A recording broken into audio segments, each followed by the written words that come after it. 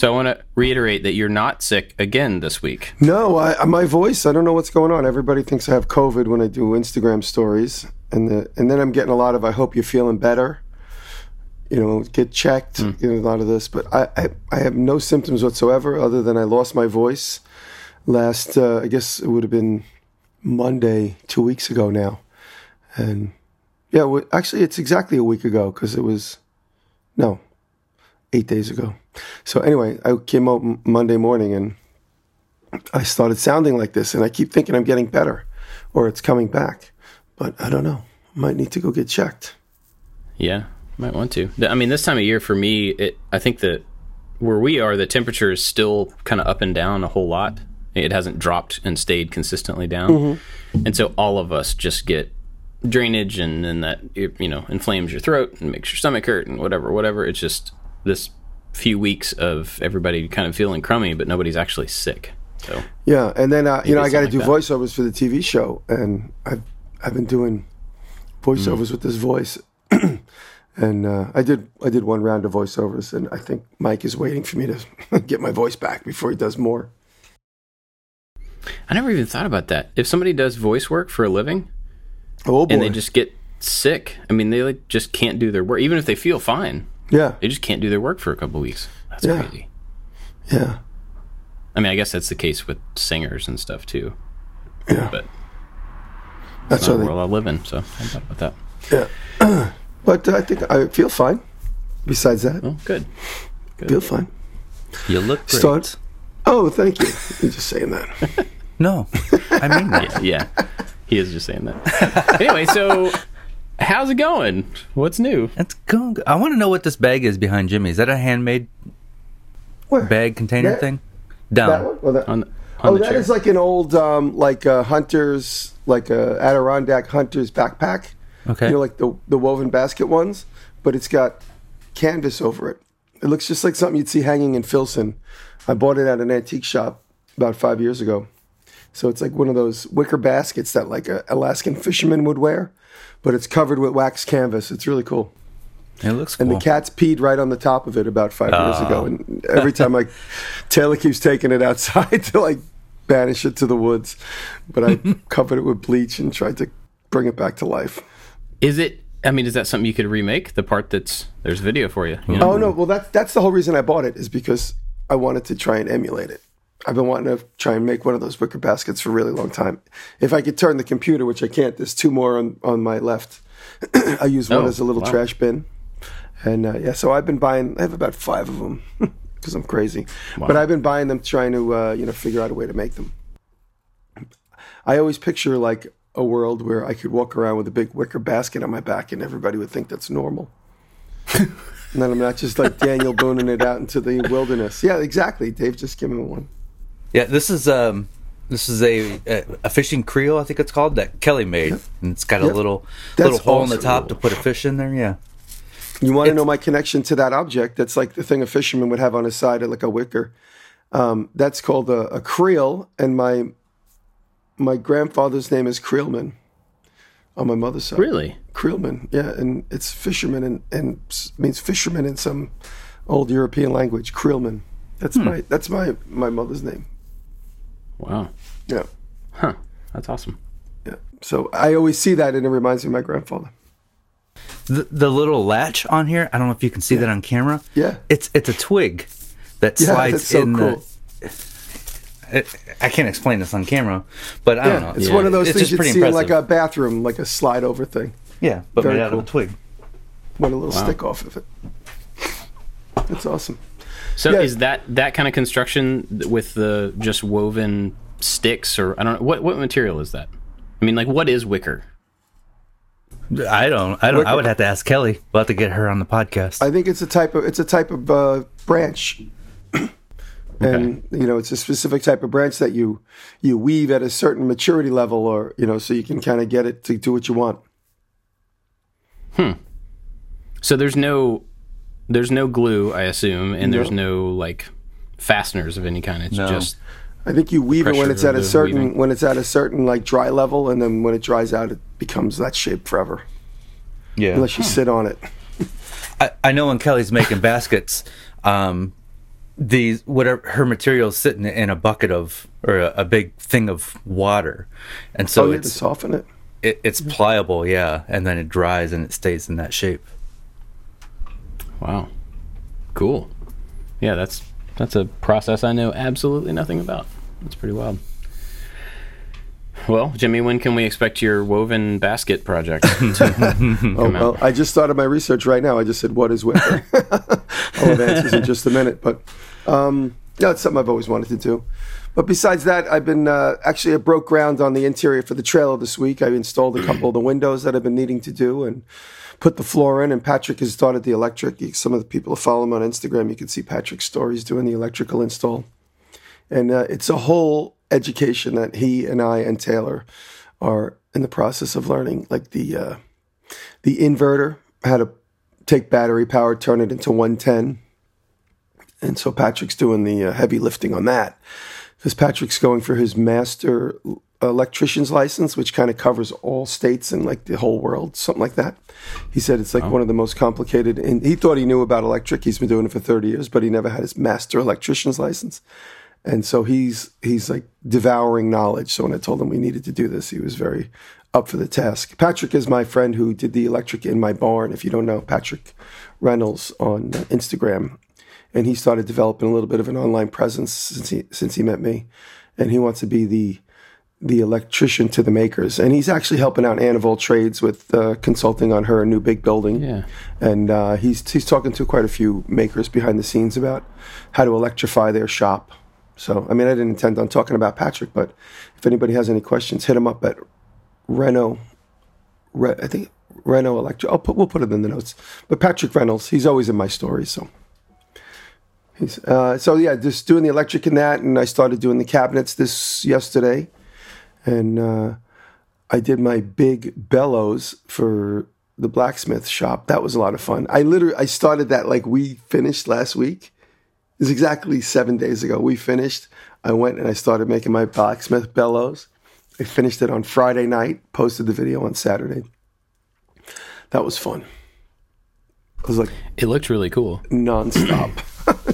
3 days. I was like when you see like the cartoons where it's like the cloud of smoke goes up and like the building is left behind it in the process of the cloud of smoke. That was what it was like this week with that stupid bellows. I did not expect it to be as complicated as it was. I started making it, and then Andrew Alexander saw my stories, and he wrote me, and he goes, be careful with that. A lot of people start those, and they think they know what they're doing. He goes, and it's really complicated. And he was right. And so after he told me that, I went and I did a little bit more research, and he got me kind of on track. I thought I was going to modify it and, kind of make it my own, but he's like, no, just stick to what's proven. And he was right, so I ended up doing what was right. And still everybody in the comments. What was the unique or the difficult part about It's called a two-stage. It's a two-stage thing. So there's the first stage, like so when you see those pleats, the bottom one that hangs in space, because it gets grabbed in the middle, there's, I'll say, the platforms that separate the chambers. So you have one right in the middle that is below, that doesn't access the exit tube that comes out of the point. So when you pump in air into that bottom one, all you're doing is pulling air into it and pushing it into the second chamber, which when the weight of the second chamber comes down by gravity, it is pushing air out. So when you let the bottom chamber go down and fill back up with air, the top chamber is expelling air. So hard to explain, but the net result is when you're pulling and pushing on the crank, air is consistently coming out. And it's a matter of the orifice hole and the amount of weight on the top stage, how much gravity influences it, and how much air can escape will help you figure out, or adjust the amount of airflow, how consistent it is. So you could just literally like kind of gently push and pull on that handle gently, but the entire time air is coming out of that nozzle, and there's no like stop of air because you pulled the crank. So it's called a two-stage bellows, and it worked beautifully. I mean, I obviously went back and just I looked at some videos and see how other guys did it, and they all basically did exactly the same thing. So I was like, no one's reinventing the wheel here, so let me do it. And it worked really well. And I got to employ some interesting techniques. I made a big wooden tube on the bandsaw. I thought I was just going to get it close and maybe go to the lathe, but then when I got it, I was like, this is good enough, because this is just like a little hand. It's supposed to look like a handmade farmy type of thing. But Andrew said something funny. Andrew said something funny. I sent him pictures of it in process. He said, that's really cool. He goes, but aren't you embarrassed that you're using plywood? But he goes, aren't you embarrassed that you're using plywood? As if, no, I'm not embarrassed, because I'm not trying to do a historical enactment. I'm not Roy Underhill. I'm here trying to make a bellows for my own shop. And it's funny that prompted a conversation which we could explore. If our forefathers had plywood, and if plywood showed up in, say, the 1860s, do you think they would be like, I'd rather cut it a flat plank. I'm not using that new technology. It's like everybody assumes, and we've talked about this before. It's like for instance, I always say, people always get mad at you for using electric in the workshop, but then they'll just walk outside and get in their car and have no shame. Why does it end at the workshop? Why in this whole world are people expected to use traditional techniques, hand making stuff? Why is that poo-pooed to use electric? You understand what I'm saying? And why is so some guy in the comments will say, yeah, but let me see you do it with no power. And then he'll let me see you go home on your feet or on a horse. Why does it end there? What are you riding a bicycle for? You should be riding a horse. Well, they want you to prove to them that you have all the skills. I want him to prove to me that he has a horse, that he can go back to home. Perfect. I'm totally with you on the plywood thing, because yesterday I needed to build a simple frame. Wasn't making a video. I just needed a frame. I'm putting a whiteboard in the office here, and I was like, I'll just go get some 1x. I've got scraps of 1x all over the shop. Surely I can find enough pieces in there. So I, gather up all these little strips of 1x that are roughly the same width and everything, and I lay them all out on the table, and it looks like somebody laid a whole bunch of like bows and arrows down on the table. Every single piece of those things, big curve, just because they had been cut off from something thicker. Yeah. They had, sat for a while. Leaned on the wall. Yeah, and I couldn't use any of them. Mm. And I'm like, well, guess I'm going to plywood. Reached over and grabbed a piece of plywood that was perfectly flat, perfectly straight, and I cut it into strips. And it will stay like that, Yeah, I'm with you. Imagine when we were kids, maybe when I was a kid, because I use Bugs Bunny references sometimes when people don't know what I'm talking about. Do you remember the Bugs Bunny? Bugs Bunny? Who's Bugs Bunny?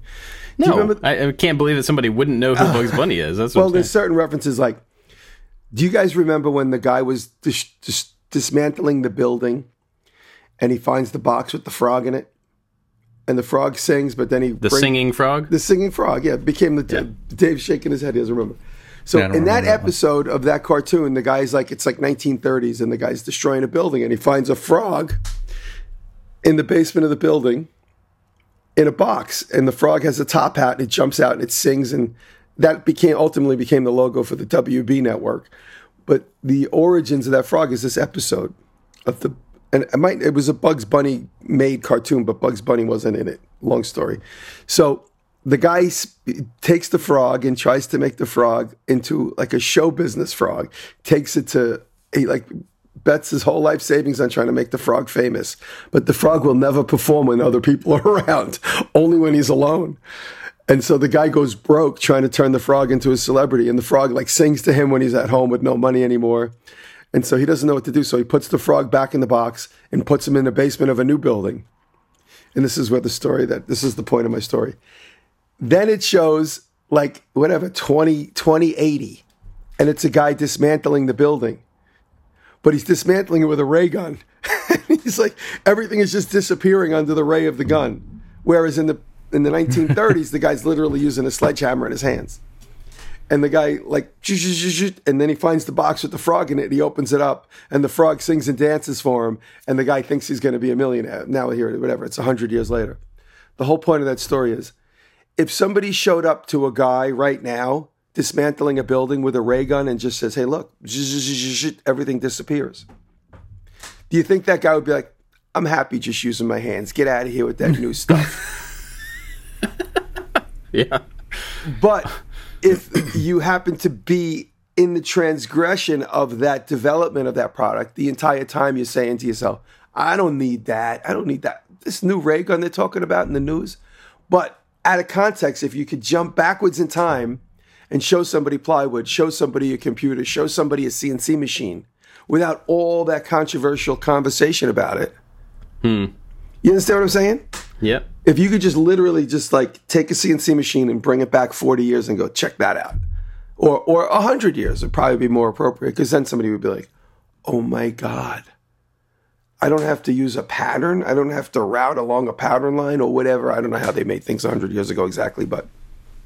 Well, obviously you don't know how. Right. It's funny, my Zing! memories of Looney Tunes are dark and frightening, because when I think of Bugs Bunny, I think of that red monster creature with the, I think he had like tennis shoes on. Yeah. The monster. The monster. And I was like, the monster. And I was just like, that's scary and frightening. And I must have watched it when I was a really little kid. And then I think of, is there another one where Elmer Fudd is in like an opera and it's dark and yeah, scary? him and Daffy Duck have an opera and they shoot each other. Daffy Duck's beak keeps going on the back of his head from a shotgun. Yeah, and he grabs it and spins it back forward. You remember them all, obviously. Oh, but yeah, I think of them as like dark and... That's where my childhood like memories are in, like all that Looney Tunes, Bugs Bunny, Woody Woodpecker, all that stuff. And then when the animation started becoming like He-Man and, you know, like all the stuff you guys kind of grew up on, where like they use the same frame for 40 shots, like it's the same position, let's just use it for every other shot. And then they would like write a script around that position that the doll was in or that the frame was painted in. And I started checking out like Spider-Man, like the Spider-Man cartoon started getting like that. Mm-hmm. And I was like, you know what? I really like the full-on articulated animation. And so I stopped paying attention to cartoons when they stopped being fully animated. You're being that guy right now. I am. You absolutely are. Well, it's not that, but it's not because it got better. It's because it got cheaper. No, it's better. It wasn't because it got better. It was because it got cheaper. I totally, as a kid, I understood how cartoons were drawn. And when they started going to like, okay, they don't want to draw 40 cells. They only want to draw 10. I'm out. Oh, they only want to make one cut with CNC instead of like, 300 with their hands. I mean, but see, I don't think it's different. It's different because if I brought you the CNC machine and said, look, it's faster, but it looks horrible. But faster is really the only cool thing about this. But it's faster. You're like, yeah, but it doesn't look as good as I can do it by hand. No. You don't understand. People are okay with things looking crappy in the future, which is really what the case is. Yeah. Not necessarily better, but crappier, but faster. Not better, but faster. And that's how I felt about those cartoons as they started coming in. I say I understand that they're faster, and they're really their crutch is the storyline. They think I'll stay engaged at the story. Like if there's 2 Spider-Men in this episode, I'm going to be intrigued to stay through the whole episide. One is the imposter. I think you got him, David. I think you got him. He's trying to figure out a way out of this. No, I don't. Yeah. I don't agree. Write in the comments what you think. No. That's hilarious, though.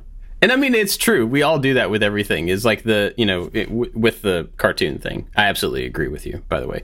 But we have that thing that we were used to, and we saw it as the best thing. And then whatever changes in the future, it ends up just not being as good as whatever it was when it was our primacy for us, when it was the first thing that we knew of cartoons or of music or of whatever, for sure. And that stuff definitely gets worse because it gets cheaper, because it has to be cheaper to survive. I mean, you could say the same thing about, pop music. Oh, yeah. Honestly. I mean, it gets, it comes out of a factory written by people who can't sing, and, it just gets passed on the line to the person who performs it.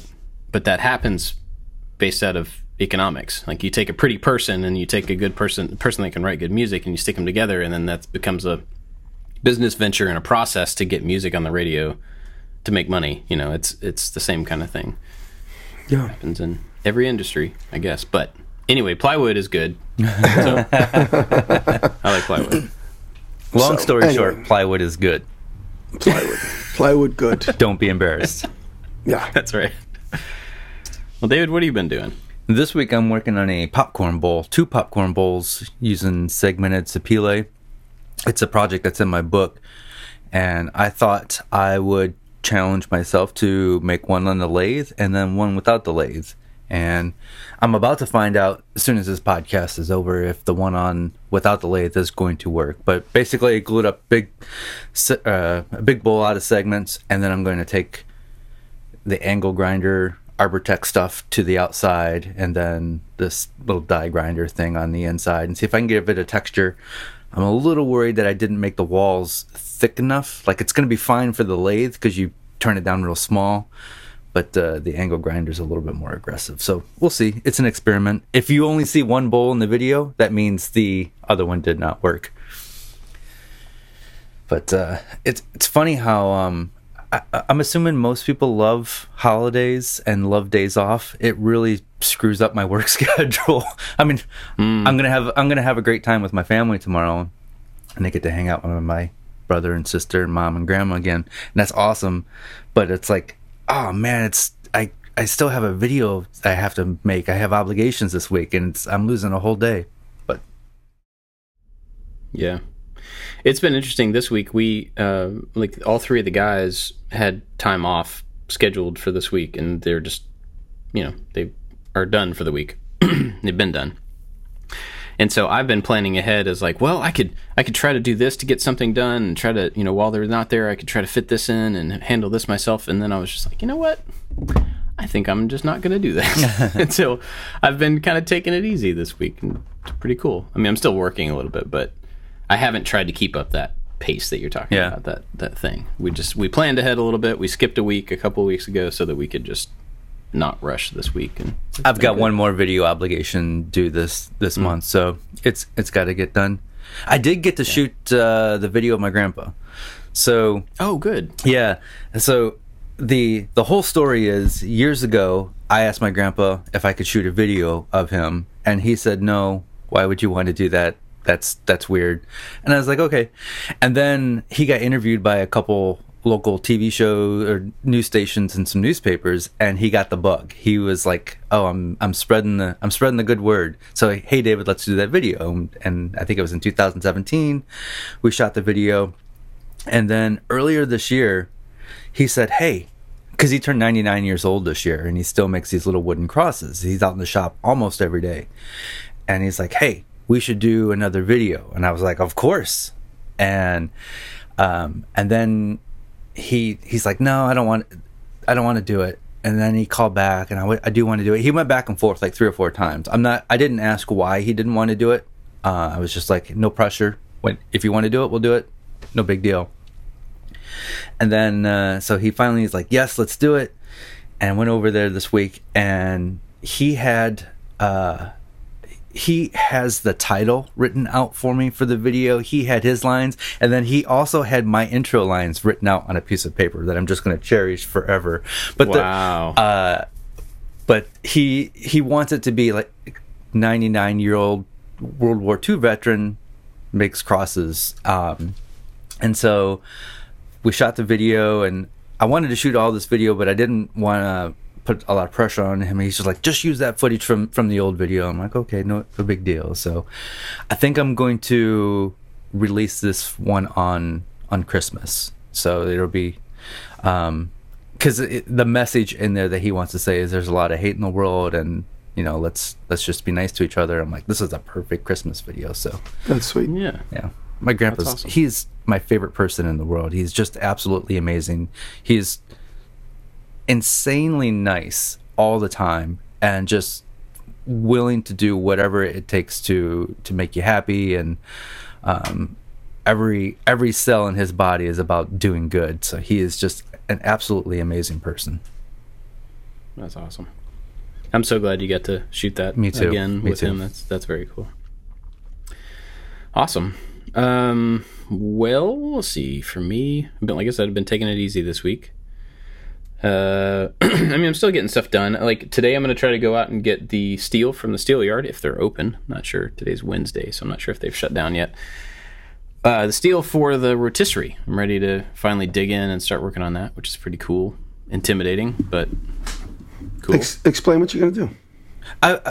Are you designing this from the ground up, or have you looked at other rotisseries for inspiration? Oh, I definitely looked at other ones. Yeah, I mean, I don't think I'm necessarily doing anything unique. I mean, I looked at, there's a bunch of different types of rotisseries that serve different purposes. For anybody who's not been listening, rotisserie, I'm talking about a way to mount a car body, in my case, but you could do it for an entire car or a car frame or whatever, but so you can spin it over. I was thinking barbecue. I forgot you said that. Well, somebody asked me yesterday if I could put like a giant pig on it, and I'm like, well, yeah. I mean, you could put an elephant on it if you really wanted to, but I'm not sure where you would stick the pokey parts. I'm sure. I know. Yeah. So this is like a amalgamation of a bunch of other designs. So I'm not really doing anything unique. I think the most unique thing that I'm doing is something I, again, saw from somebody else, but I've only seen it one other place. So when you make these two stands and they go on the ground on the end of each car, and then there has to be a part that goes up and down, an arm to lift the car up so that when you spin it over, it can clear the ground, right? So you have to attach it at its normal height off the ground, lift it up so that the center of the car is more than half the width off the ground, right? So the wide part of the car, when you spin it, it can clear the ground. So you have to be able to lift that.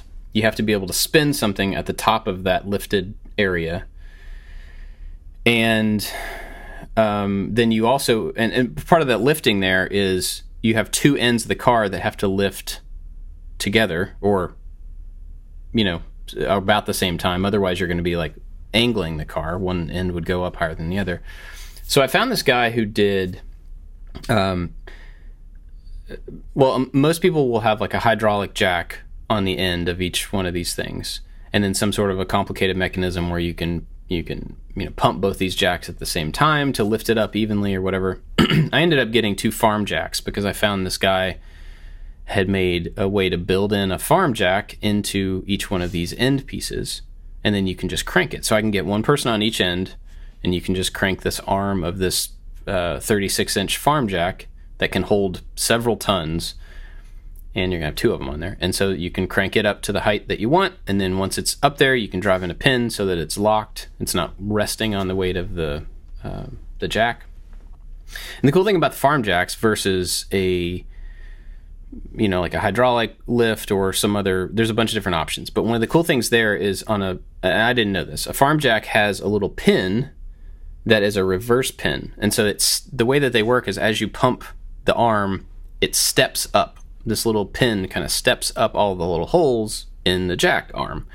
And so when you get to a height where you need to lower it back down, you can flip this pin, and then when you pump it, it steps down. So you don't drop the whole thing. It walks itself down and can hold a huge amount of weight and walk itself down. So once you get the body done, you flip those pins, 2 people can pump the arms, and it will jack this thing down slowly, which I thought was really cool.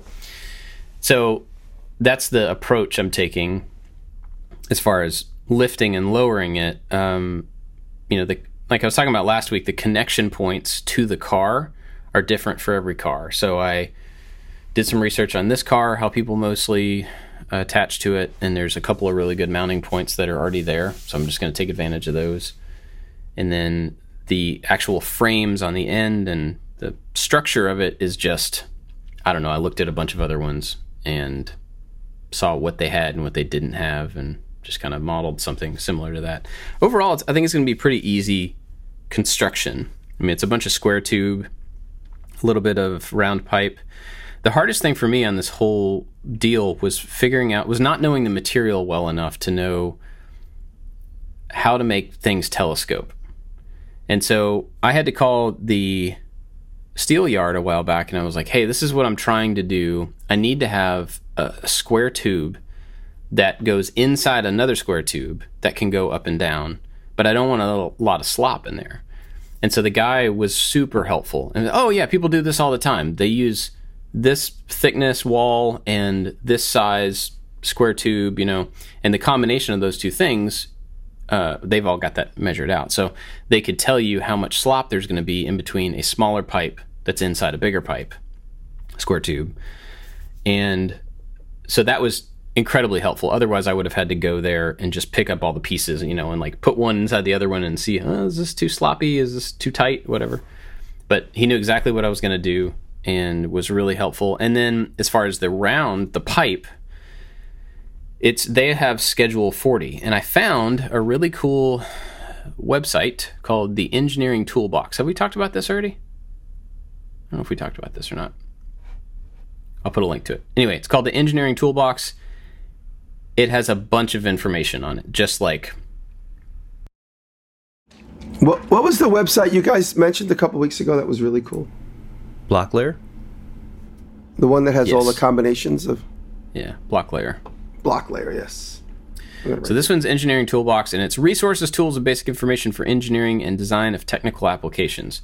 I found a page on steel pipe dimensions, Schedule 40, which is what they have, and it has every size available of pipe size, the internal, external diameters, the thickness, wall thickness, the different lengths that it can come in, how much surface of square footage is based over the certain lengths, how much volume there is over... It's like all the data for a common material.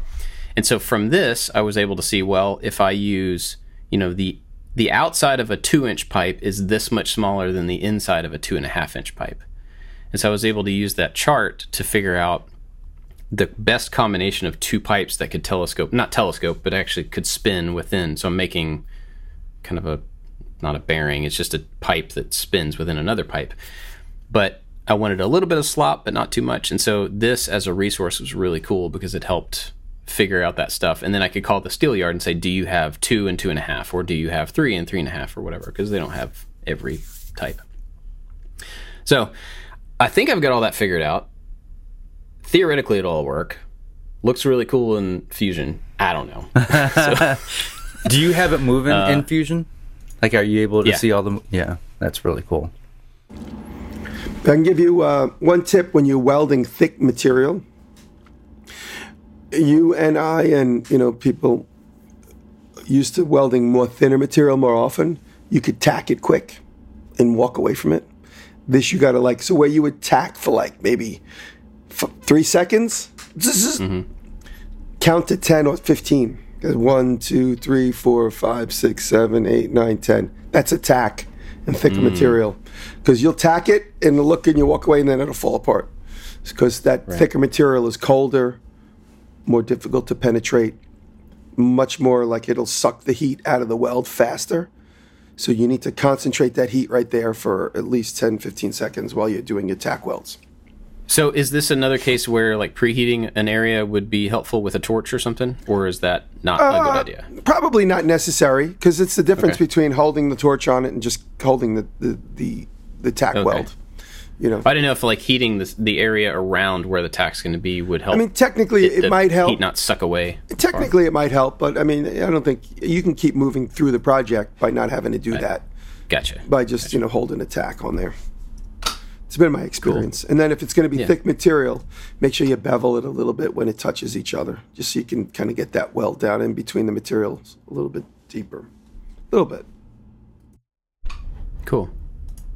So I'm going to try to get material for that thing today, and hopefully we'll be able to jump into that, because I think I have to build 2 ends, and that are identical. So I think I'm going to try to build one off camera, figure out what I already, what I don't know, which I'm sure will be a lot, and then shoot the other one. But it's also going to be kind of in our Carmen Gia style videos, where they're not project videos as much, so it's not going to be me trying to give all the information that you would need, or it's a little more just entertainment, probably. I don't know, we haven't shot it yet, but that's how those videos have been, so we'll see. But that's what I'm going to be digging into. The video that's coming out on Thanksgiving is I don't know, did I talk about the zip line last week? Mm-hmm. Or was that in the after show? Oh, you talked about it last week.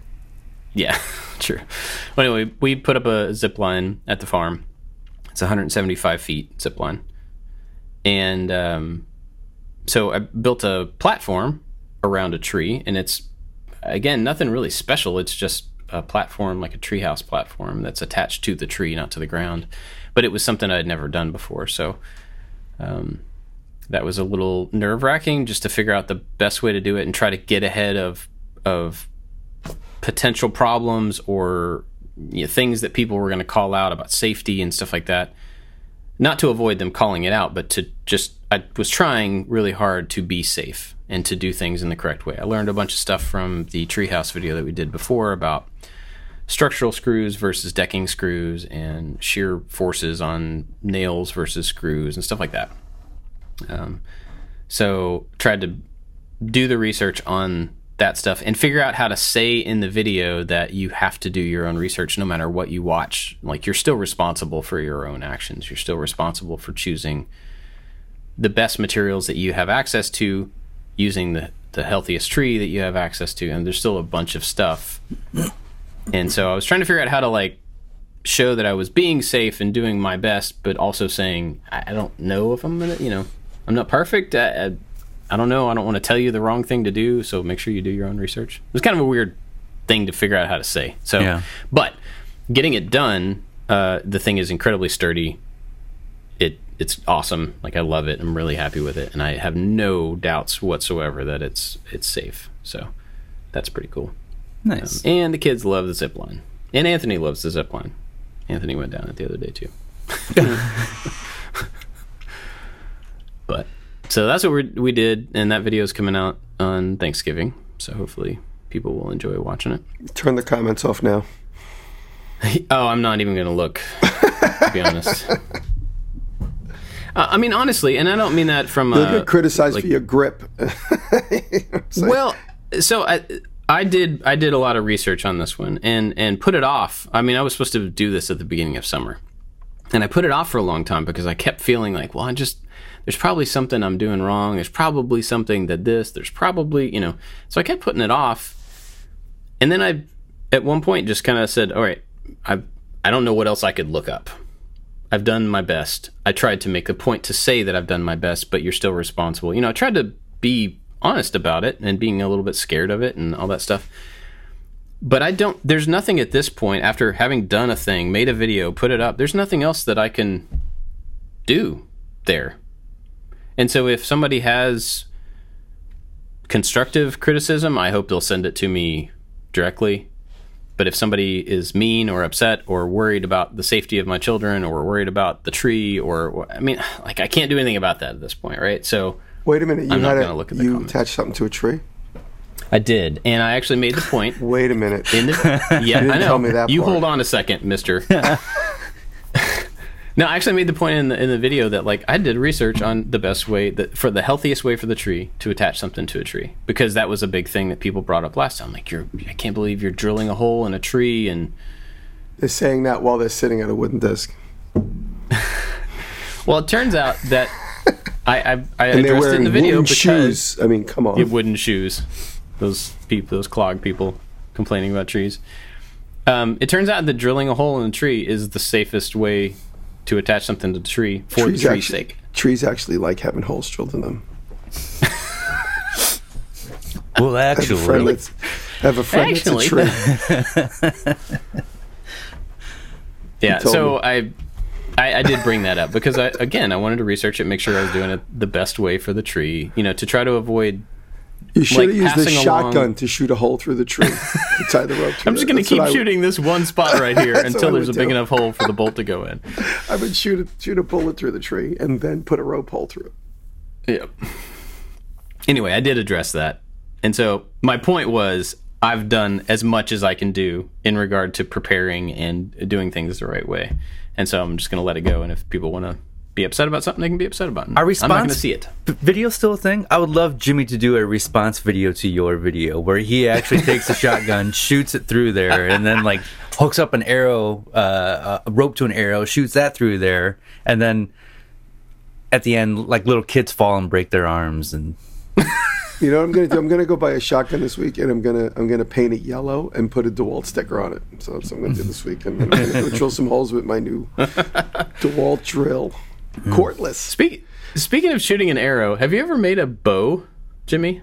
Not official. Like when I was a kid, we would take like bendy pieces of wood and make little ones, but not like a recurve like out of ash or something like that. Not like a proper one.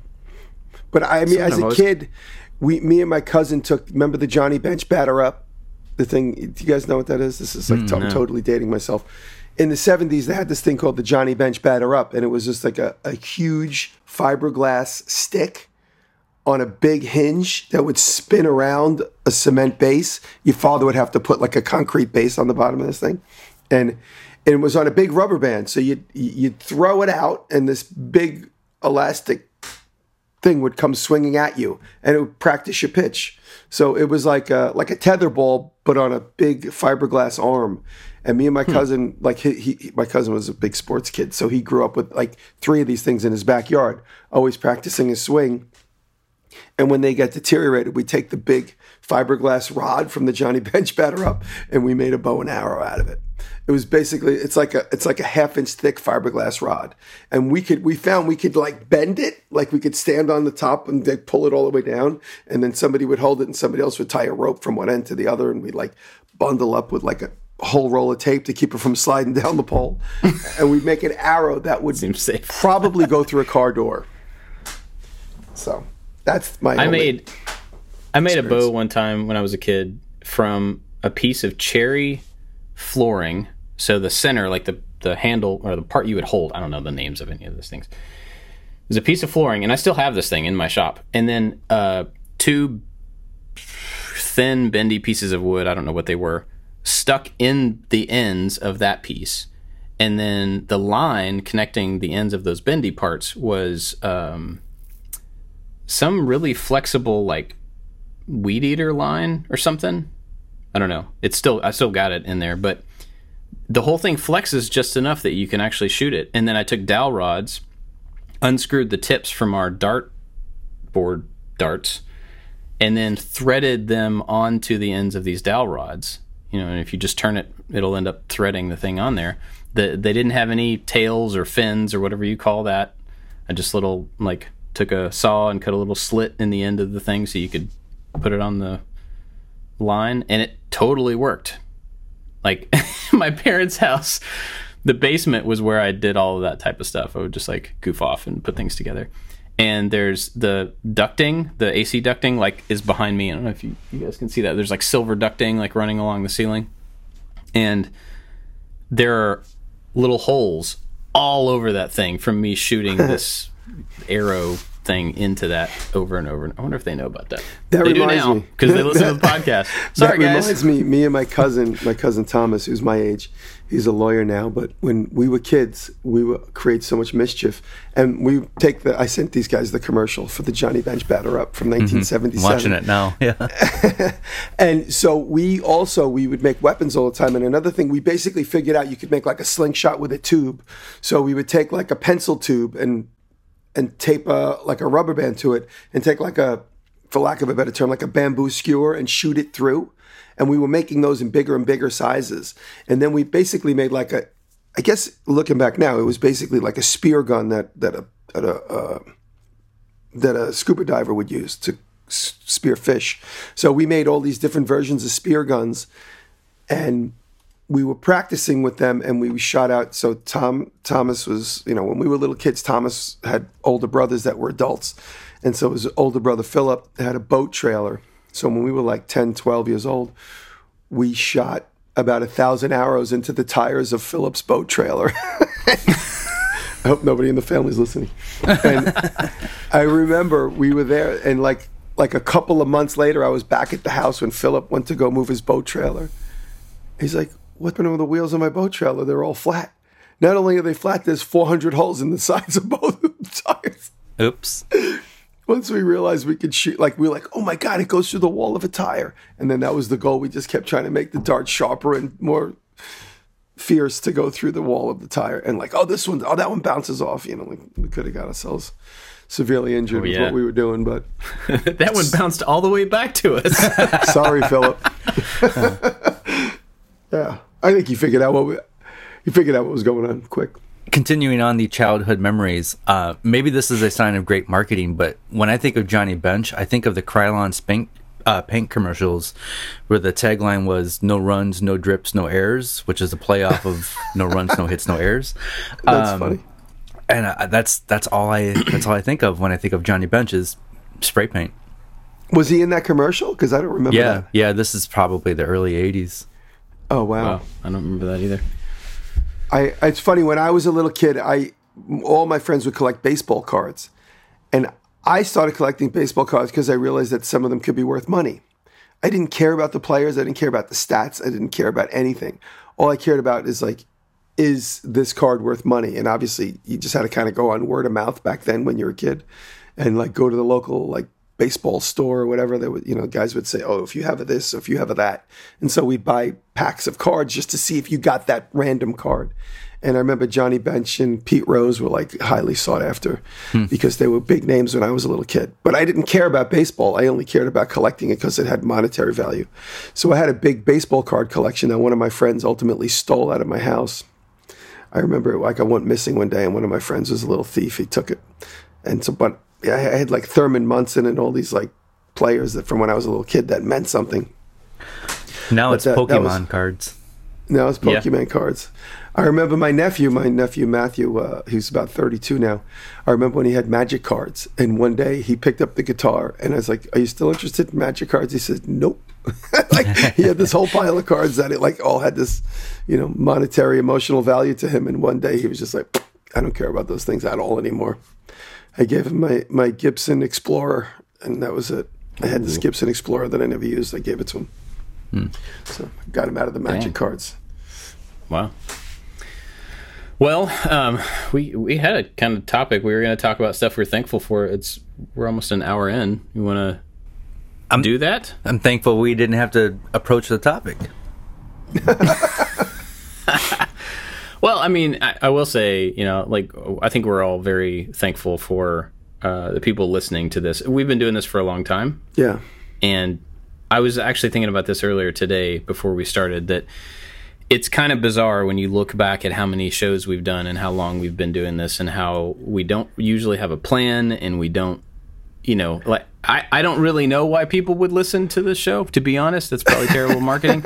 But people do, and we are really grateful that people do, and I'm really 100%. grateful that we're still able to do this. Yeah. I remember when we started the podcast, I'm like, I thought we're a little late in the game. There's already a handful of podcasts in this genre. Why start now? And now look at us 20 years later. Yeah. It's been a great 20 years. It's been incredible.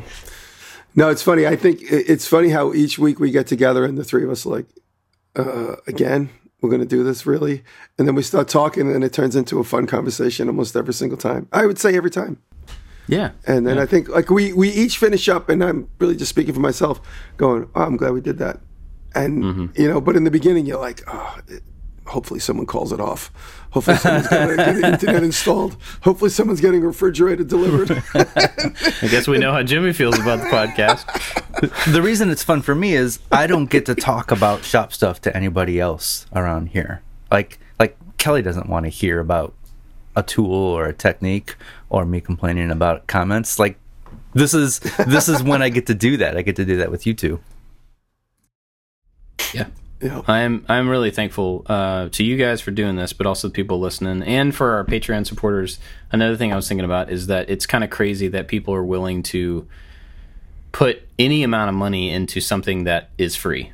Yes, thank you very, very much for that. That's kind of wild, It's going to be free. We're not going to put it behind a paywall or anything, but the fact that people like it enough to help make it go, it means a lot. So yeah, I'm very grateful for that. I'm grateful for lots and lots of stuff, and I don't want to spend all the time talking about everything that I'm grateful for, because that seems silly. Not to not be grateful, but just to say it all out loud, because I think that would be a long time. But is there anything that anything this year that's really stood out that is especially unique for you guys, or something that no, I mean, I'm different just in a good way that you're really. I was thinking yesterday. One of the gentlemen on the TV show Rudely, he was Rudely is one of the guys on the PA team at the show, and he came up yesterday to. Actually, we have a big giant storage unit right near my house, just because of the logistics, that has all the TV show stuff that we just shot in the beginning of the summer, and it's all there, like the entire production, everything we made, all the. The only thing that's not there is the cameras and the cameramen, but everything from the show, like all the office equipment, they just put it all there in the anticipation. If we do season 2, it's right here. And hanging out with Rudely yesterday for a few minutes, just helping him look for the thing that he was looking for. He came up from Brooklyn. It hit me for a second, like, because of what we do and because we have an audience and because people like what we do, me and my friends on this TV production got an opportunity to meet like 35, 40 new cool people. And, Rude was one of them. And it just made me think, like, I really have a charmed life. And, and it's because of the audience, and it's because people pay attention to what we do and enjoy what we do. And, I try and lead by example, do good things, nice things for myself, because I also don't want to invite bad karma. I don't want to do bad things because that'll invite bad karma. So I try and do good things, and good things come to me. And I'm very thankful for that. And like I said, just hanging out with Rude yesterday, it reminded me, like, I have like 30 new people in my life that are all like geared towards one goal, creating something fun and interesting. And in the process, learning things that are fun and interesting all along the way. And, that's just, it's like the best thing you could ask for, and get paid well sometimes. So that's also really important. I'm very thankful That's for the that. second best thing you could ask for. No. And so, I mean, I had like a little, like, I was going to turn, like, we were alone in the storage room. I was going to turn and hug Rudely, but he would have been weirded out. So I didn't do that. But well, like, there's one less friend I have. I was like, man, it's so cool that, like, I got like so many cool new friends because, me and Jackman and Derek and Graz and Pat came up with this, because we're friends, really. I mean, that's how this whole thing happened, because, we're friends, and a couple pictures went out on the internet, and one thing led to another, and that's how we ended up here. But, I mean, obviously I'm thankful for everything else that comes along with it, and everything that led up to that. And, the fact that I get to just, like, on a whim, make a bellows and have fun making a bellows and learning that whole process. And, I'm just thankful that I get a chance to learn in public and share it. Ooh, that's nice. I like that. Thank you. Yeah, I like a lot of the things that Jimmy said. I mean, that's the things that I'm most thankful for, is I get to do what I do for a living. That's amazing. I'm thankful for the family and friends that I have around me. That's the thing I'm most thankful for, which is the most obvious. But the thing I want to talk about is the group of people that I've been racing with all summer. That has been completely awesome. It's one of those things that I look forward to 2 times a month or whatever it is, and everybody's been super helpful. And it's like usually it's like a group of 30 guys, and everybody's helping each other out, making sure everybody can compete that day. And I've learned so much, and it's so much fun. It's so much fun that I don't film it. And I take my camera almost every single time. I record every race on the GoPro. I usually take my little portable camera, thinking I'm going to record a blog, but I'm so into it that I never even think about recording video. I don't even do Instagram stories because I'm just completely involved in what I'm doing, and it's just been this really super fun hobby. I'm also thankful for the break, because it was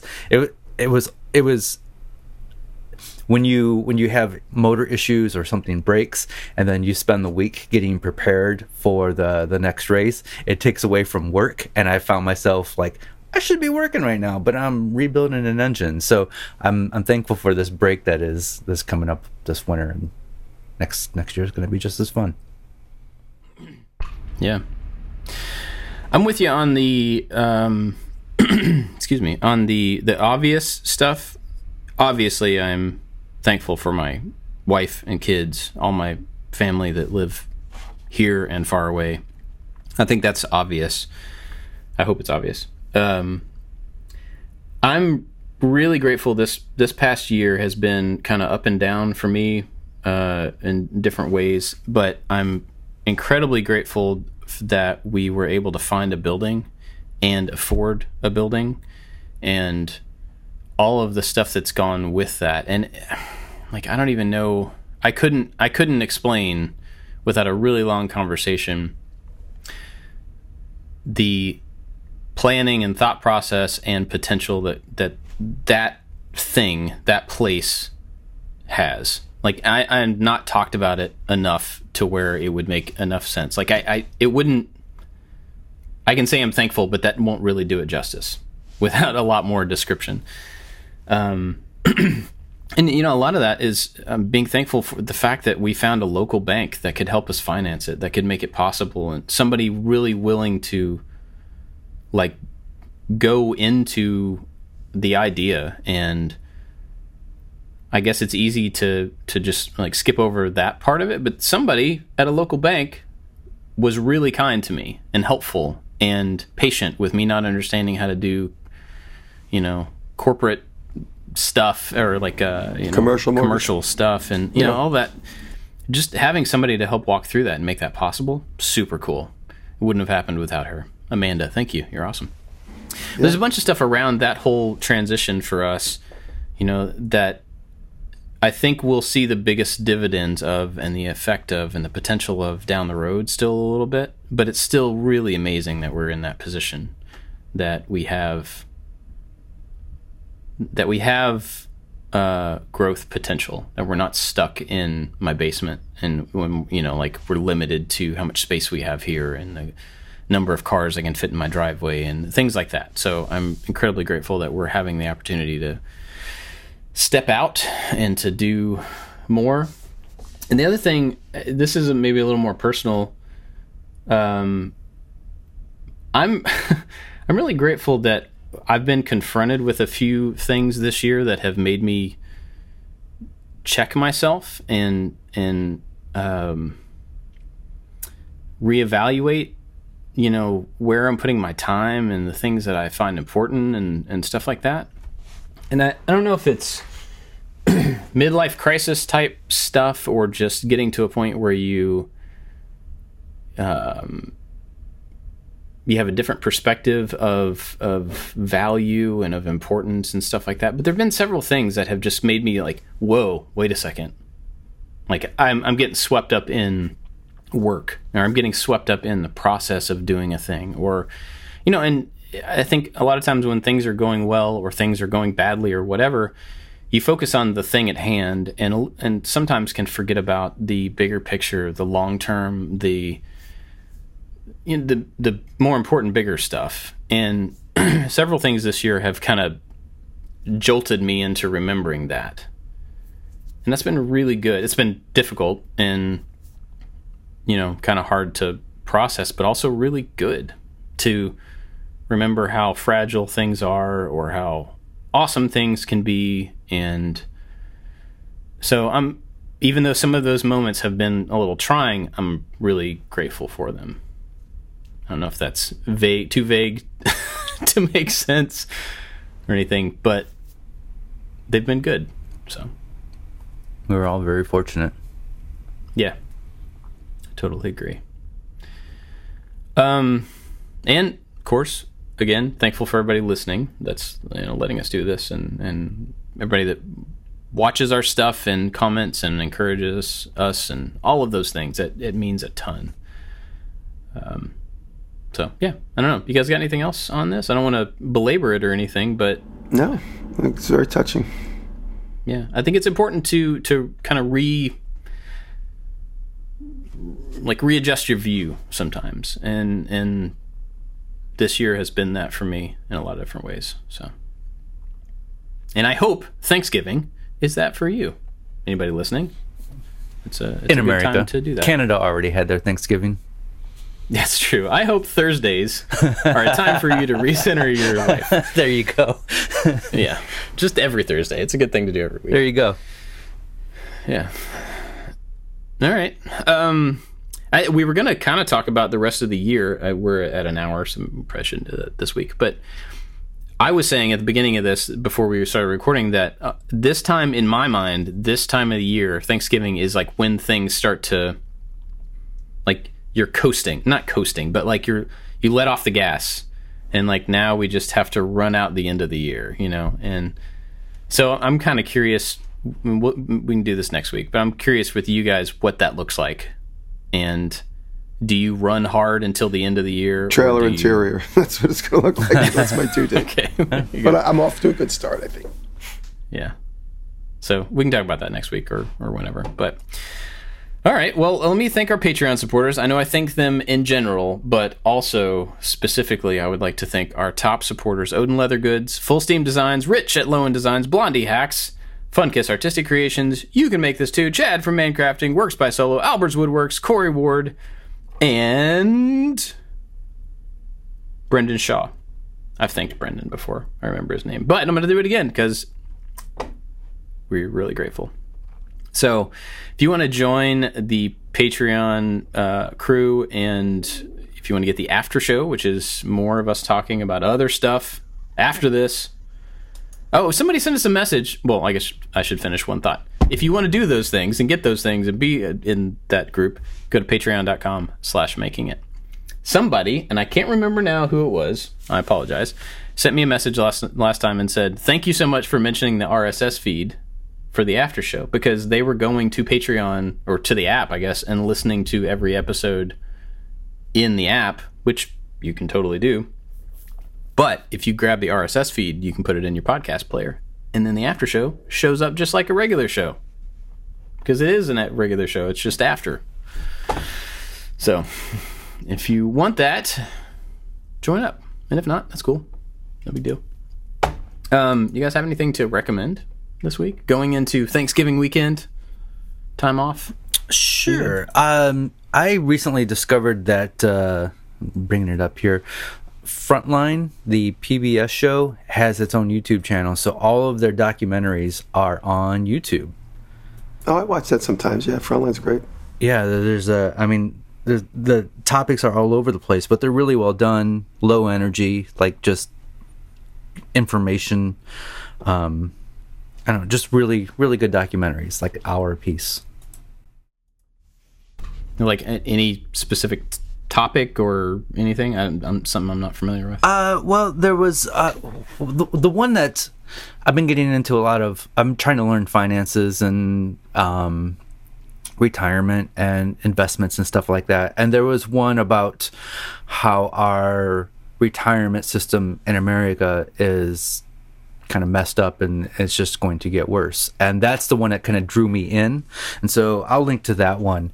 And then I just was like, whoa, all the Frontline documentaries are on here. There's more. And so sometimes when I'm just designing something or I'm in the shop, I'm working on something, I'll have them play in the background. So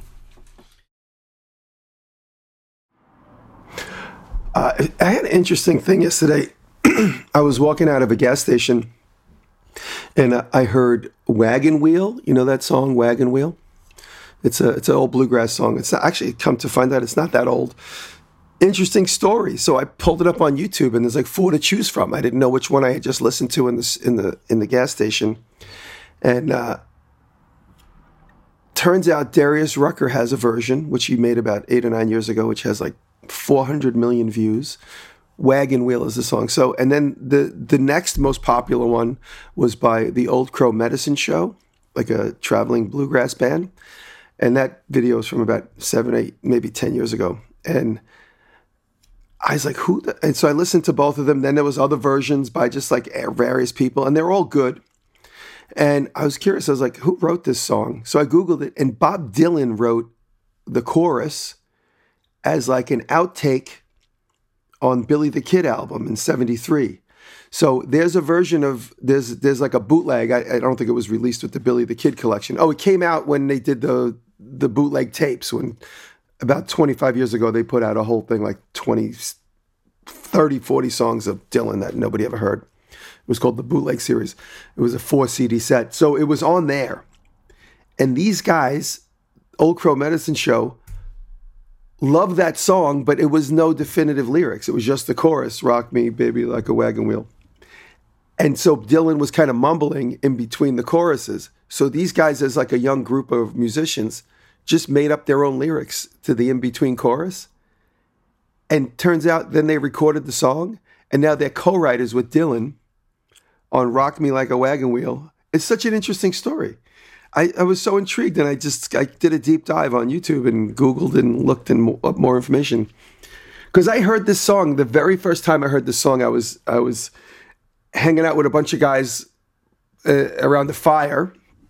It was at a canoe get-together, and guys were playing it on. One guy was just playing the guitar, and then he played the song, and everybody's singing to it. I'm like, how does everybody know this song? I never heard this song in my life.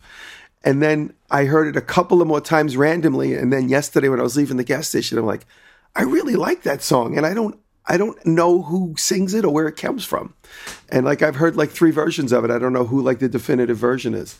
Anyway, the Old Crow Medicine Show. Those are the guys. So you'll find that, and it just looks like some random, like, you know, not very popular band, not hugely popular, I should say. I don't want to discredit them. They're obviously very talented, but, you know, not a commercially successful band in that way, like Darius Rucker recorded the original, you know, the original new version of the song after the Bob Dylan mumbly version.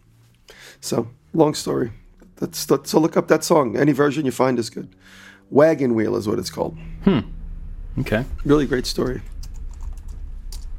Awesome. I've got 2. One is not even out yet. Comes out tomorrow, which by the time you hear this, it will be out. The Get Back documentary about the Beatles. I can't wait. Looks awesome. I can't wait. I'm really excited. I'm buying Disney Plus for a month just to watch it. Yeah. Yeah, it is. It's going to be on Disney Plus. Looks like it's going to be good. Yeah, I'm pretty excited about that. So I'll put a link to the trailer, but it'll be on Disney Plus. I think is the only place you can watch it. Or is it coming somewhere else too, like in theaters? Did I imagine that? I'm not. I think it's a 3-part documentary, so I don't think it's going to be a theater release. Okay, gotcha. Well, anyway, it looks really cool. The other thing is a show that we've started watching, and it's one of those things I got to kind of preface, like, it's absolutely not a family show. It's not something, if you get, you know, irritated by a lot of bad language or anything, don't watch it. But Only Murders in the Building. Have you guys watched Only Murders in the Building? Excellent. It's a lot of fun. So it's a Hulu show with Martin Short and Steve Martin and Selena Gomez, who's meh as far as like acting, but she's in there. It's a murder mystery show, and it's about a podcast. I don't want to say any more than that. Okay. It's a lot of fun. And we're not done with it yet. We're like, I think we might have 1 episode left or whatever. A couple people recommended it to me, and we finally gave it a shot. And it's a lot of fun. I spent last night, I think we have 1 episode left, so that last night we ended the episode with like, oh man, like who could it be? Who did this? And I had trouble going to sleep last night because I was trying to figure it out. Oh, wow. in my head. And that tells me that it's a good show. Yeah, so, no kidding. Yeah, it's a lot of fun. It's on Hulu. So go check that one out. All right, you guys got anything else? That's it. Thank you. Cool.